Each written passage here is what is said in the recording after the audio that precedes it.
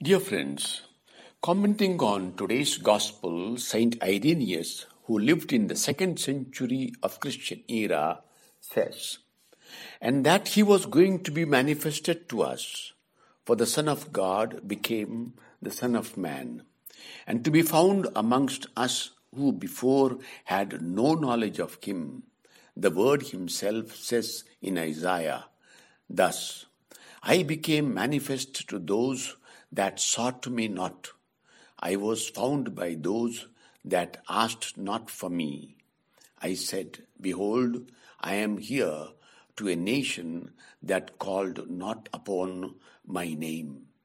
And that this race was going to be a holy people was announced in the 12 prophets by Hosea in this way: "I shall call those who were not my people, and she who was not beloved, I shall call beloved. And they shall all be called sons of the living God."